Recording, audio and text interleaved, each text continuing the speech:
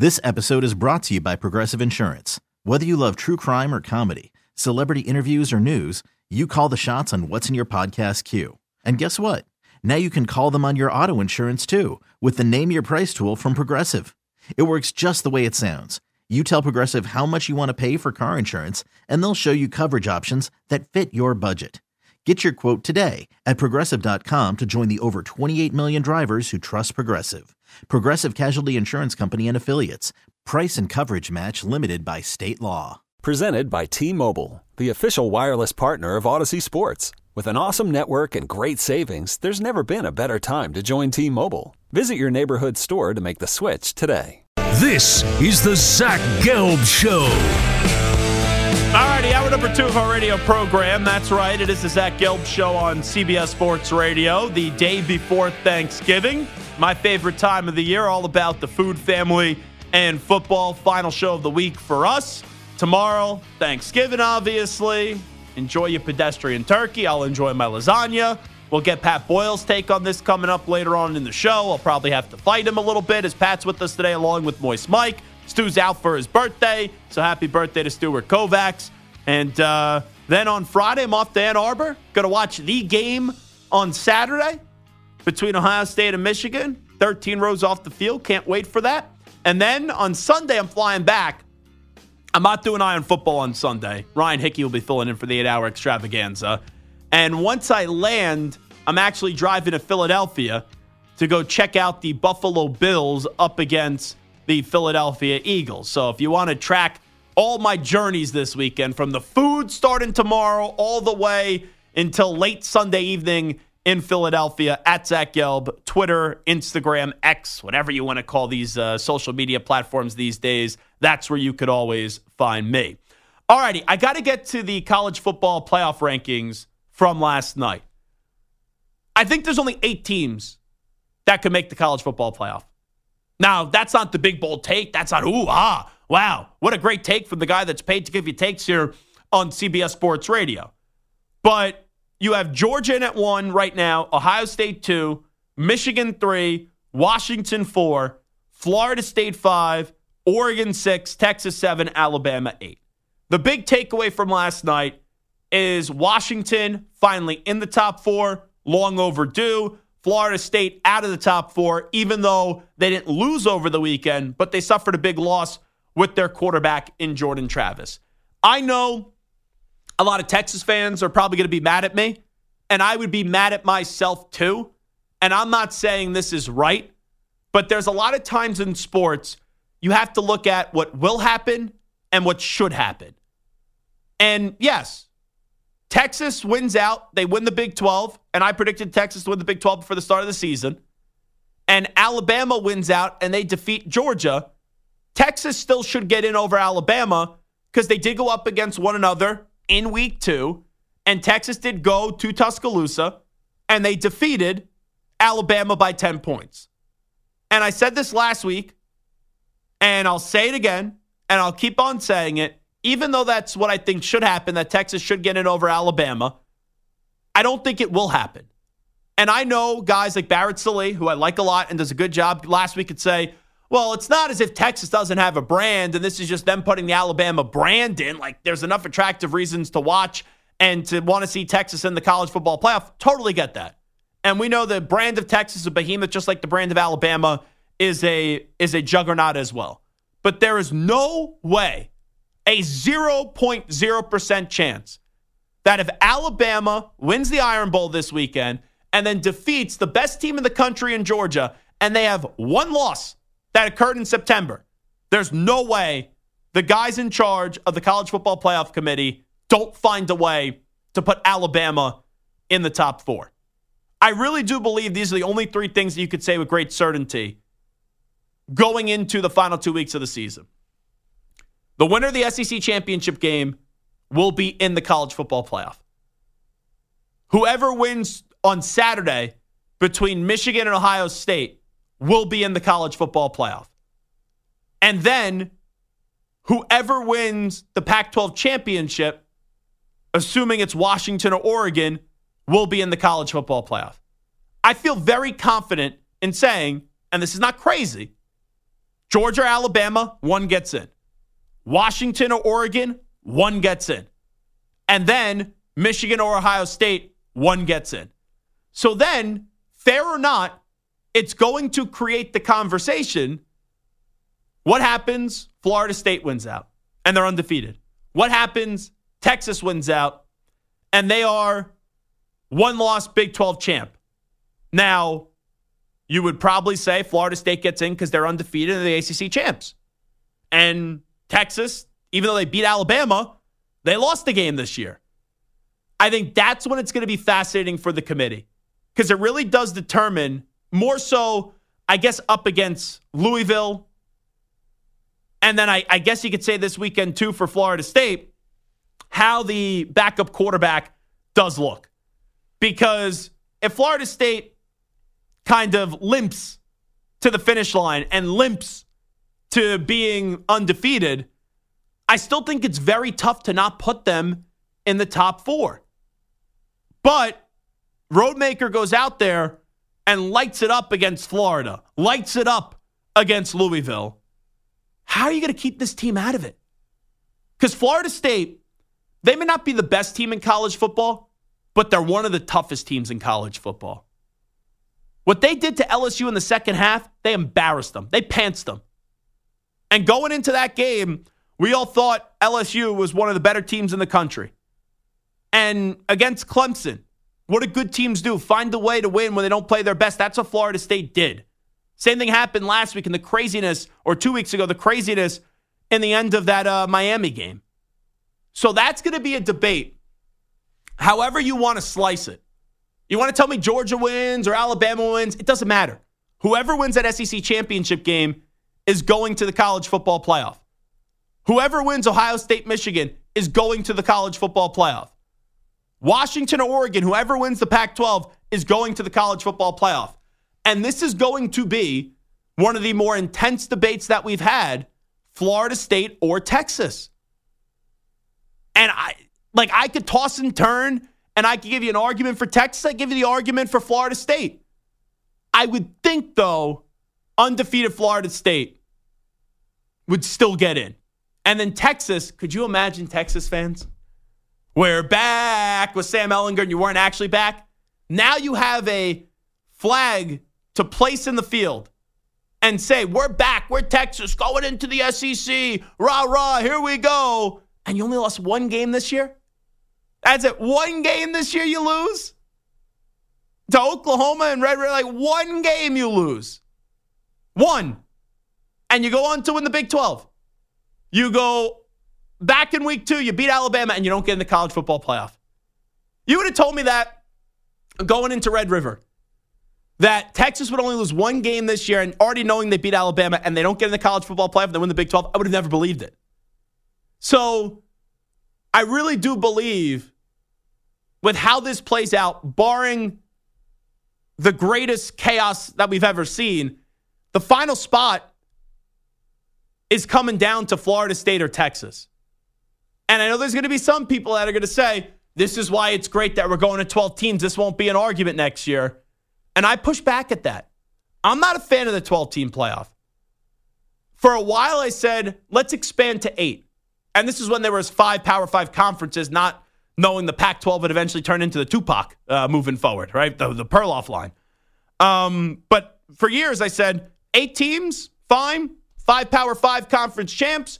The non-Power 5 conference champ group of 5 school. And then you have the 2 wildcard spots. You get to 8, you're good.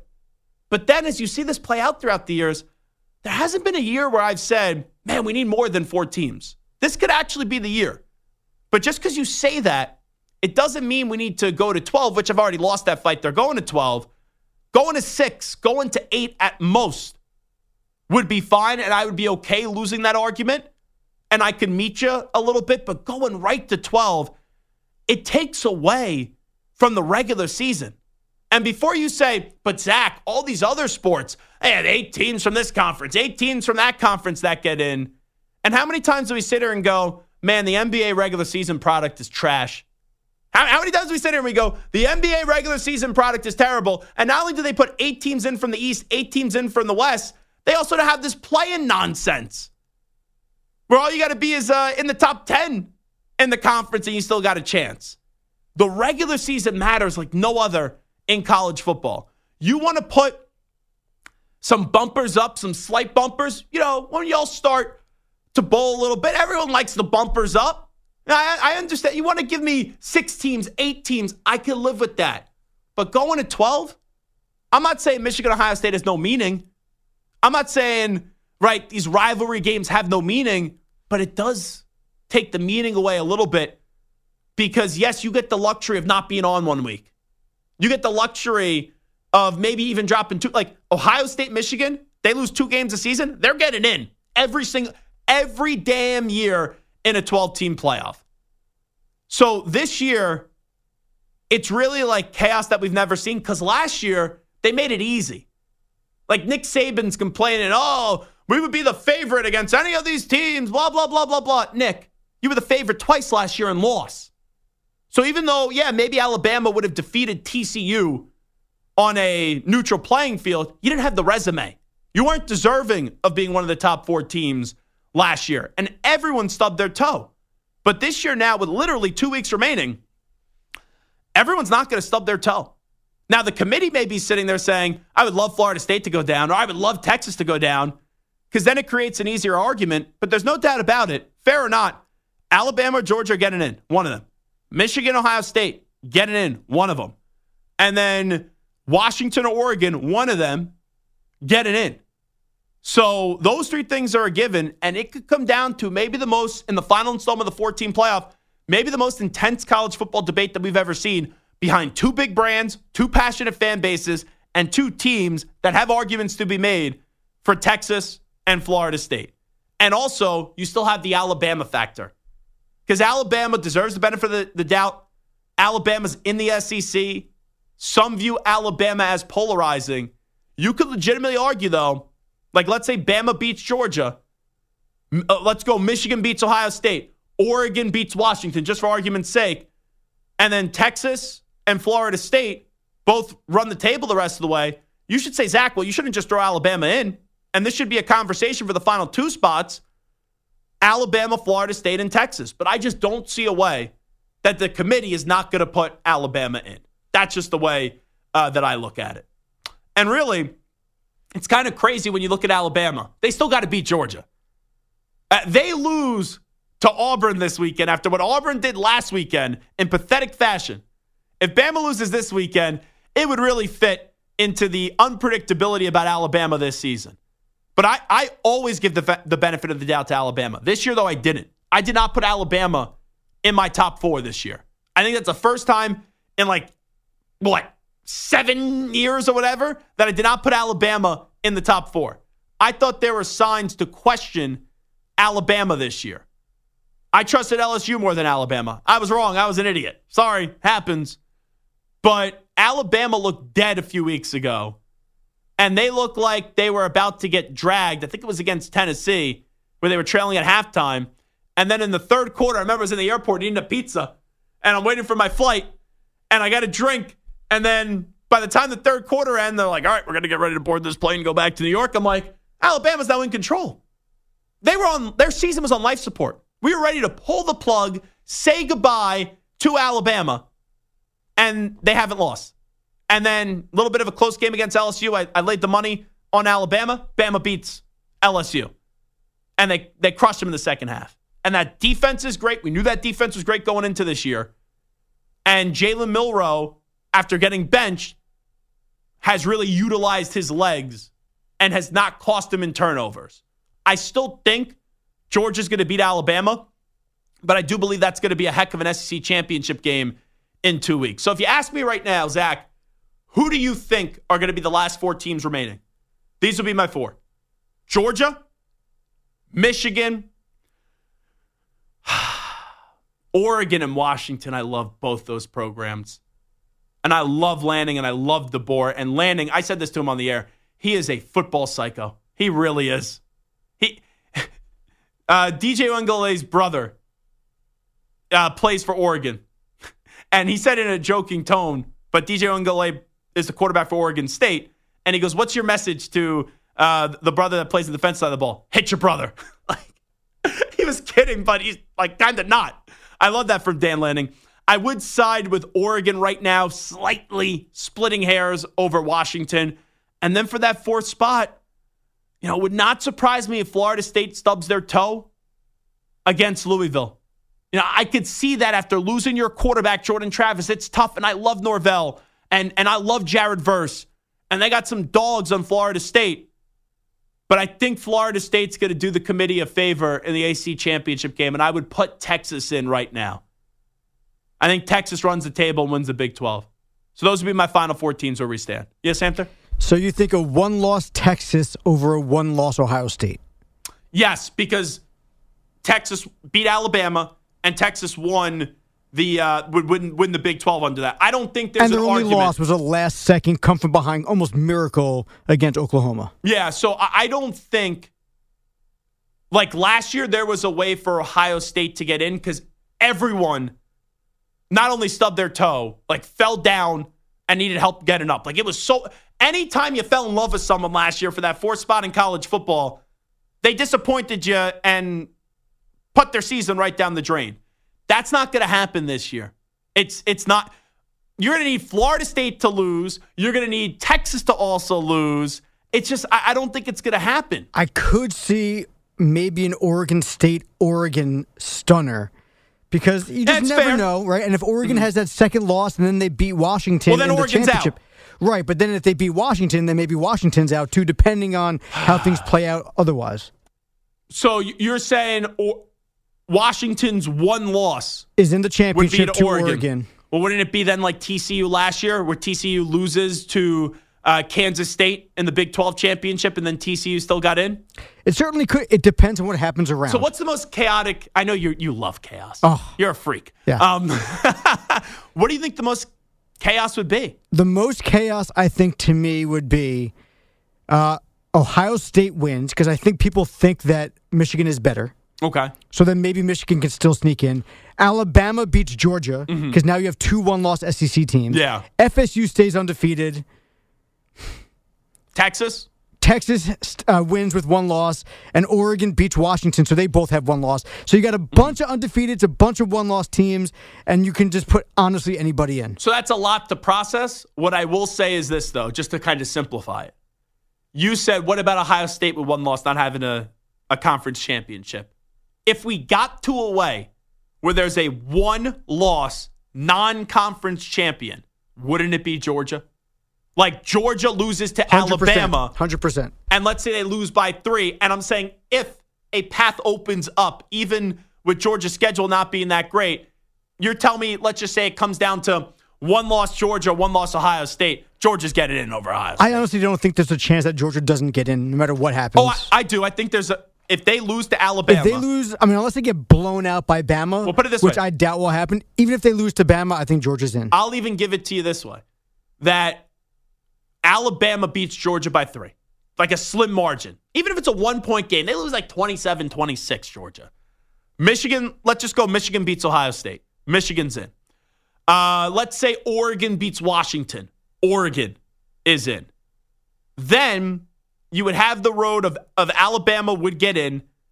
I still think Florida State or Texas, one of those teams are going to find a way to win their conference championship, and they would get in over Georgia. Because there's no way the committee, you know what would also be a fun debate? This would really be screw Florida State. And I like Florida State. But imagine if the committee somehow got down to an argument. Undefeated Florida State, ACC champs, one loss Georgia in the ACC championship game. In the SEC championship game, they lose. I think Georgia, especially because of Jordan Travis, I think a Florida one-loss non-SEC champion Georgia gets in over an undefeated ACC champion FSU without Jordan Travis. Wow. Because I think the committee does look at the eye. I mean, they use the eye test significantly, and I think that any discernible college football fan, I mean, listen, FSU beat LSU, and LSU's not nearly what we thought they were going to be, especially early in the season. So that's their big win, is LSU. And you know what's funny? We say LSU's not what we thought going into the season. LSU may have the Heisman Trophy winner this year. They just don't play defense. Now, I got to be careful here because I'm a Heisman Trophy voter. So they don't like when you're not supposed to reveal your votes publicly. I've not made my votes yet. You're not even allowed to make your votes. I'll put it this way. I have a tough time thinking that it comes down to Washington, Oregon, let's say in the Pac-12 championship game, that the winner of that game, Bo Nix or Michael Penix, doesn't win the Heisman Trophy. That's the simplest way I could say it. It feels to me that Bo Nix is the leader in the clubhouse. Myself. Now, you don't have to agree or disagree because you're a voter. Bo Nix feels like it's his to lose unless he gets just like absolutely smash-caked in the Pac-12 championship. I think it's Bo Nix's smash-cake? Yeah. Can we go like pancake? Pancake block? That's an old phrase from me and a buddy of mine back in Arizona, smash cake. Yeah. I saw my buddy Dion Dawkins pancake Michael Clemens. That was fun. I enjoyed watching that. All the way down to the tunnel, too. Clemens, he wanted that smoke, and then once Dion was ignoring him and started to bite back a little bit and bark back, found it funny how one guy was able to hold back Michael Clemens. Big Michael Clemens, who walks in every year when the season starts without a shirt on and looks like he could kick the crap out of anybody and looks like he's the Hulk. Funny how one guy's able to hold back Michael Clemens. You needed 8 to hold back Dion Dawkins. Michael Clemens is weird. He spells his name wrong. It's Michael. He spells it Eal. Only human being I've ever seen spell Michael backwards. Say this again. I need to write this out. He spells his name Michael. Oh, okay. Being a Michael, yeah, I've known forever. It's Michael. Yeah. Michael Clemens is weird. He spells his name weird. Yeah, he didn't want that smoke too of the snowman. And by the way, Michael Clemens, we're not offering you a scholarship to URD Snow University. As the dean of URD Snow University, we will not be accepting you as a student. This episode is brought to you by Progressive Insurance. Whether you love true crime or comedy, celebrity interviews or news, you call the shots on what's in your podcast queue. And guess what? Now you can call them on your auto insurance too with the Name Your Price tool from Progressive. It works just the way it sounds. You tell Progressive how much you want to pay for car insurance, and they'll show you coverage options that fit your budget. Get your quote today at Progressive.com to join the over 28 million drivers who trust Progressive. Progressive Casualty Insurance Company and Affiliates. Price and coverage match limited by state law. TuneIn is the audio platform with something for everyone. News. In order to secure convictions in a court of law, it is essential that we conclusively. Sports. Shot clock at 4. Doncic. The step back 3. You bet. Music. You set my world on fire. Yes, and even podcasts.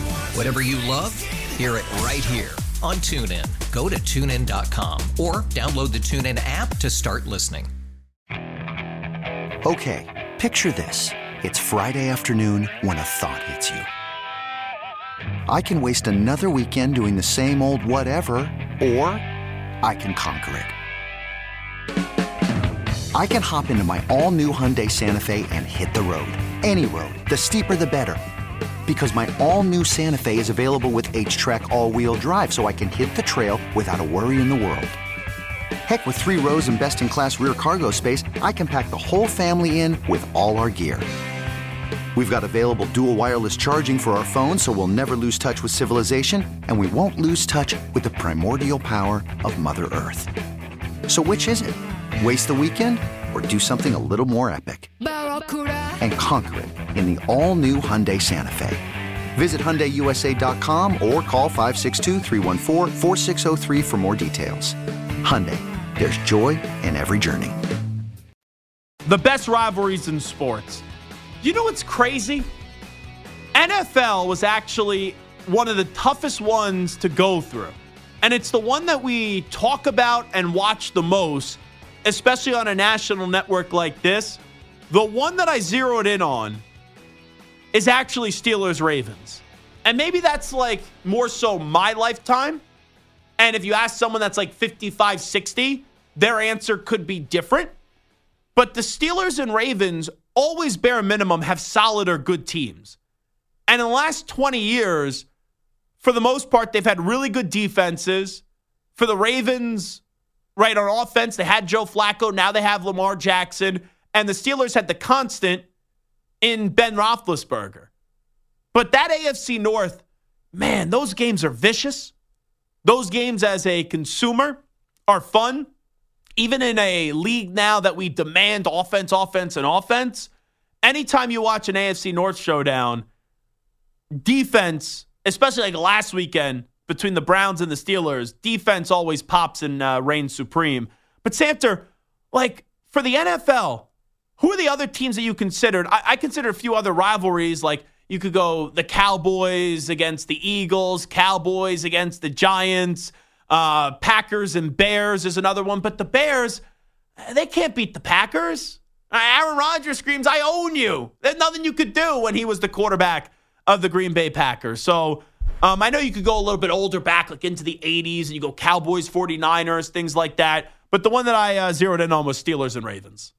I think Chiefs Raiders has a big history as well. And I think, if you want to talk about historic versus more current, the Cowboys and 49ers, that's got the 80s and the 90s. That's coming back again because every time Dak sees the 49ers, he falls flat on his face. So I feel like there's that current rivalry, but even Cowboys, Eagles, Cowboys, Giants, Cowboys, everybody in the East could be one of the top rivalries. You're looking at the AFC East. The Patriots have dominated for so long. There really doesn't feel like there's a rivalry. It used to be like Dolphins-Jets used to be a big rivalry. Sure. Anytime Dan Marino would just fake spike it and just embarrass the Jets. But the Patriots dominated so long, there's no rivalry there. And it doesn't feel like there's any out-of-division rivalries, really. All right, maybe Cowboys, 49ers, but that's about it. I'm going to put Marco Belletti just walked in, has no clue what we're talking about because they have Marco doing 9,000 jobs around here. Marco, I'm going to put you on the hot seat here. NFL, what's the best rivalry in the NFL in your opinion? Ooh. Washington, Dallas, probably. See, you could ask it for the NFL and get a different answer from everybody. Because I think it matters how old you are.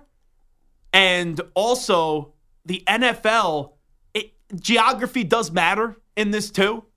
Like, you could ask someone in Green Bay, what do you think the biggest rivalry is? They'd be like, Green Bay and the Bears. But then someone, like, where I live, even though I live in New York, it's like, I zeroed in on Steelers and Ravens. What was the one that and that's been a great one for the last 20 years. Yeah. But it's 20 years. And also, like I said, age that's matters. Definitely part of it. I mean, you could go back to the Raiders and Chiefs. That's definitely been a good one, too. There's a lot of them throughout Cowboys, the NFL. 49ers, as we talked about. Again, also something that's been in the last, say, 40 years. Cowboys against everybody. And that's part of it, too, because everybody hates Dallas. I mean, you go back far enough, you can go with the Cowboys and the Steelers. Death taxes and everybody hating the Cowboys. Yeah, I mean, there's a lot of different ones. It depends on each division, too, because there's a bunch of them inside the divisions. But I kind of went through, like, just the scope of the longevity. The Steelers-Ravens is definitely the best in the last 20 years in my mind, but it's 20 years. I can't give you...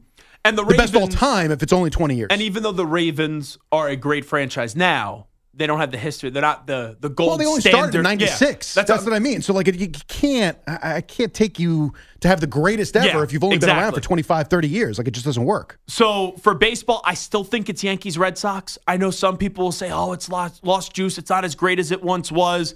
I still think it's the best baseball rivalry. The only one that I think rivals it are the Giants and the Dodgers. Cardinals Cubs is pretty close. Yeah, you're right. Cardinals Cubs. You are right on that. So those three, but I still go Yankees and Red Sox. The NBA, I think everyone can agree, it's still Celtics and Lakers. Like just with the history, and then even though it carried over into a new era, when you had the Celtics and the Lakers go up against each other in the NBA Finals twice recently too, and then we all know Bird and Magic. Nothing really else needs to be said. And it also goes back further than that. You go back into the West and the Chamberlain and the Russell. Yeah, that thing, it's just been going on forever. NHL, I think this one's tough because if someone in the last 15 years says, what is it? I think a lot of people would say, Penguins and Capitals because of Ovechkin and Crosby. But the Canadiens against the Bruins is a legendary rivalry. The last 20, 25 years or 20 years or so, the Avalanche against the Red Wings was big. The Canadiens against the Maple Leafs. Those were just some that I threw out there. Boy, I know you're a hockey guy, and I'm wearing a Rangers sweatshirt today. Is there a hockey rivalry in your mind, and Boyle's younger like me, that you go, okay, that's the one that you love watching? Just locally, I know Rangers Islanders always is hated. But. Yeah, I don't really hate the Islanders. I don't. Like they're just like a little stepbrother.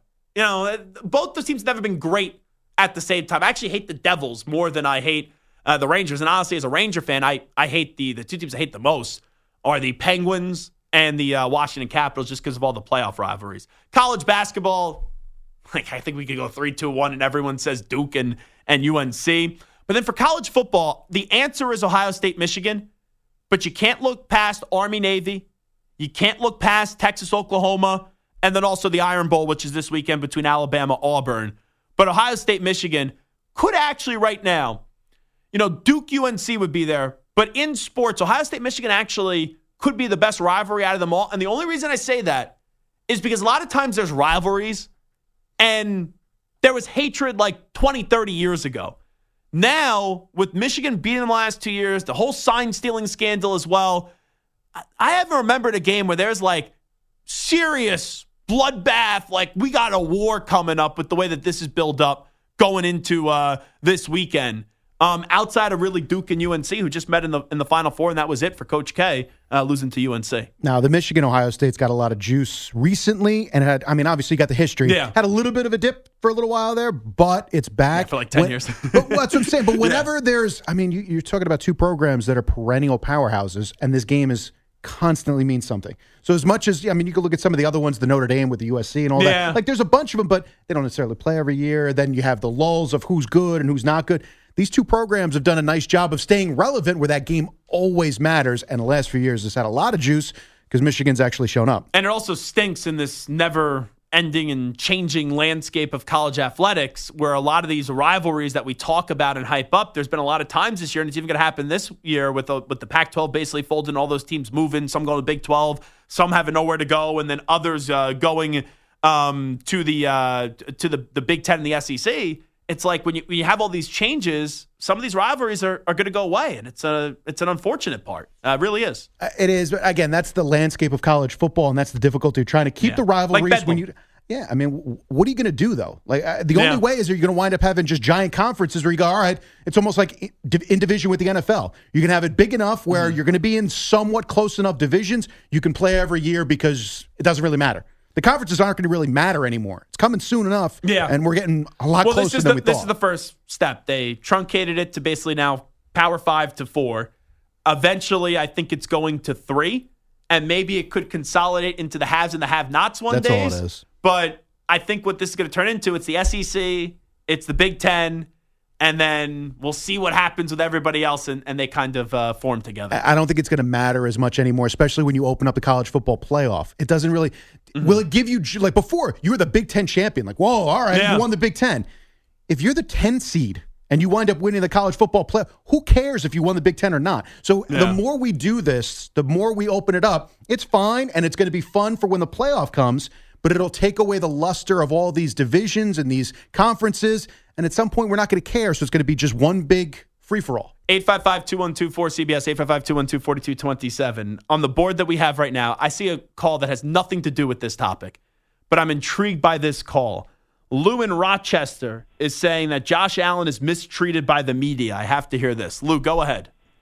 Hi, Zach. Because it's true. Have you ever listened to Stephen A. Smith? He just loathes Josh. But anyhow, Allen's statistics this year are far better than Mahomes. He's got 29 touchdown passes, 15 interceptions. Mahomes has 18 touchdowns, 11 interceptions. But, Mahomes can do no wrong, but Allen, he sucks. Well, but he doesn't. Well, let me just ask you this. Elite. Can you name a wide receiver on the Kansas City Chiefs? Yeah, Travis Kelce. If he didn't have Kelce. But he's a tight end. He's a receiver. He's not a true tight end. Okay, but put it this way. Like Gabe Davis is the second best wide receiver on the Bills. Gabe Davis, who is a good player, not a great player, would walk into Kansas City and would be their number one wide receiver because Kelce's technically a tight end. I get what you're saying, though. Listen, I understand. I think that the Chiefs are a flawed team, and they're showing it. They are flawed. But what does that then make the Buffalo Bills? Well, if they don't self-implode, they're still imploding. Come on. They have a much better quarterback than But no Mahomes. one says Josh Allen sucks. No one says Josh Allen sucks, and that's where you're just so far off base. And I like Stephen A. Smith, and I watch him from time to time. I've never realized that he's had like a negative agenda against Josh Allen. Josh Allen's deserving of criticism this year. He's turned the ball over too many times. Now, it's not all him. The offensive coordinator, Ken Dorsey, there's a reason he got fired. But I don't want to hear this nonsense that Josh Allen is treated unfairly for the last 2-3 years, all we did was talk about this guy being a top 3 quarterback in the league. This is what happens. Welcome to big boy football. Buffalo Bills, welcome. You guys want to claim that you're the kings and that you guys are this great team, blah, blah, blah, blah, blah. You have to win. I followed Tom Brady. Tom Brady's the best quarterback of all time, my favorite quarterback. He would lose a game in the playoffs after winning 4 or 5 Super Bowls, and you'd have jackasses like Nick Wright go, he's falling off the cliff. And Kellerman would say it too. And Rob Parker, after Brady lost the Super Bowl the second time the Giants, he'll never get back to a Super Bowl. And that's Brady, who had all the championships. So when you don't have a championship, there's going to be some negative things said, especially when you've been close for that many years.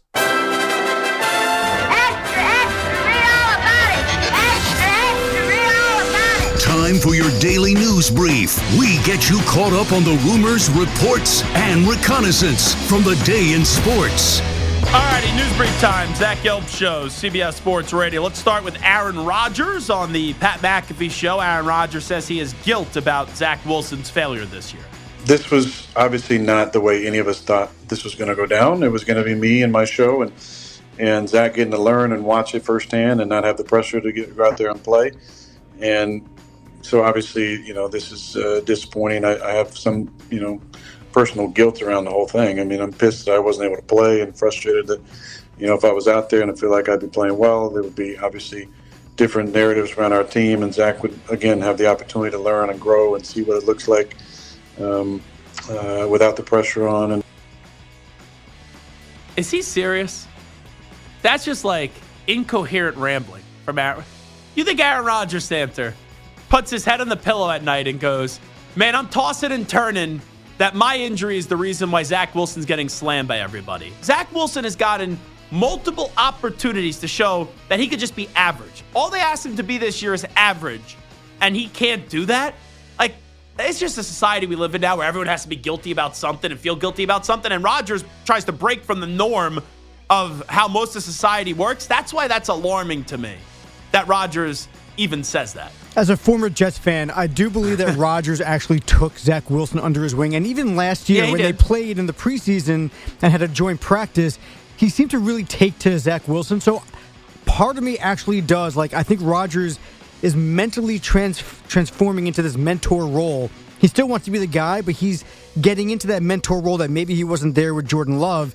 And he probably does feel a certain level of maybe guilt, or at the very least, that he didn't do enough to help Zach Wilson, excel. The only one that should feel guilty is Joe Douglas. Because how you go into this season, not that anyone expects for Aaron Rodgers to get hurt, but that the guy that you traded for someone to replace Zach Wilson. Zach Wilson wasn't the guy. He lost the team last year. So now you go into the season with him being QB2, and you kept him for the entirety of the season until now, where we have to put Pat Boyle, Tim Boyle in. It's like, what are we doing here? I still think it's purely egotistical, that response from Rodgers. I think, like you said, the whole Jordan Love thing, they drafted his replacement. He knows he only has 2 years here with the Jets. So I think he was hoping that after he got done, Zach Wilson might actually be competent, and then Rodgers can take even more credit for that as soon as he retires. Oh, yeah, I'm the reason Zach Wilson's good. There's a 0.00001% chance that Zach Wilson was ever going to be successful again with the New York Jets after the entire locker room, and he's matured this year, I'll give him credit for that, but after last year, the entire locker room basically just gave up on him and didn't like him. Here is Shaq Leonard. He got released yesterday from the Colts, and he did a turkey drive. Nice job out of him, even though he got released. Good to still give back to the community on his release from Indianapolis. It was the biggest surprise ever, but I don't make those decisions. It was shocking. I asked for a November meeting. I guess I got a November meeting. So I guess you got to be careful what you ask for. And the odds right now say the Cowboys and the Eagles are the 2 favorites to pick him up. Both make sense. Looking for Shaq Leonard, who could still play. The question is just, can you stay healthy? Let's go to Roquan Smith. The whole hip drop tackle has been a big thing. Mark Andrews looks like he'll be done for the season. There's a slim chance he does return, according to John Harbaugh. But here's his teammate, Roquan Smith, great defensive player, on the hip drop tackle. How else you want us to tackle? We just let the guy run past him. So I hope Mark has a speedy recovery. I pray for that. And at the end of the day, we play football. Like I said, we got pads on. We got all this stuff on for a reason. That's a fair take. Like, every time there's an injury, now we have to have a rule change. soon you're not going to be allowed to tackle someone. You got to walk up to the offensive player, say, let's play a game of patty cake or a rock, paper, scissors, shoot to try to tackle him. That's how it's going to turn into. Imagine. You get like Cam Hayward, big burly guy. Rock, paper, scissors, shoot. All right. I put a scissor out. Samter had paper. There we go. Winner. Let's go to Nick Sirianni. A little tough to hear, but he calls out Chiefs fans walking off the field the other night on Monday Night Football after the Chiefs lost to the Eagles. Hey, I don't hear anymore. Chiefs fans, see ya! So he's saying, see ya to Chiefs fans. He says, I don't hear bleep out of you anymore, Chiefs fans. See ya. Mm-hmm. As if he didn't lose the Super Bowl last year. They did. See, but this is why I'm happy, because I knew this was going to annoy Boyle. I'm going to assume Boyle doesn't like Nick Sirianni, right? No. You know what I said to Samter right before? I said, I want to play this clip. Samter goes, it's not the best audio in the world. I guess I want to play it. I want to play it for one reason only. I know Boyle isn't going to like Sirianni. If I had to compare Boyle, though, to one NFL head coach, it would actually be Nick Sirianni. You and Sirianni, I'm not saying looks, but the way that you guys carry yourself. Like, you're loud. You like to scream. You like to rub it in people's faces when you're right and they're wrong. And we never know what either of you are going to say. I think you and Sirianni, two blue-collar guys, hard hat guys as well, are very similar. All right. I mean, when you paint him in that light, I guess I'll take it. I also do like that he wears the Italian flag on his visor like a good paisan, but I just, how are you screaming? He ate some lasagna on Thanksgiving. You won a regular season game. Why are you screaming down the tunnel like you didn't choke away that Super Bowl?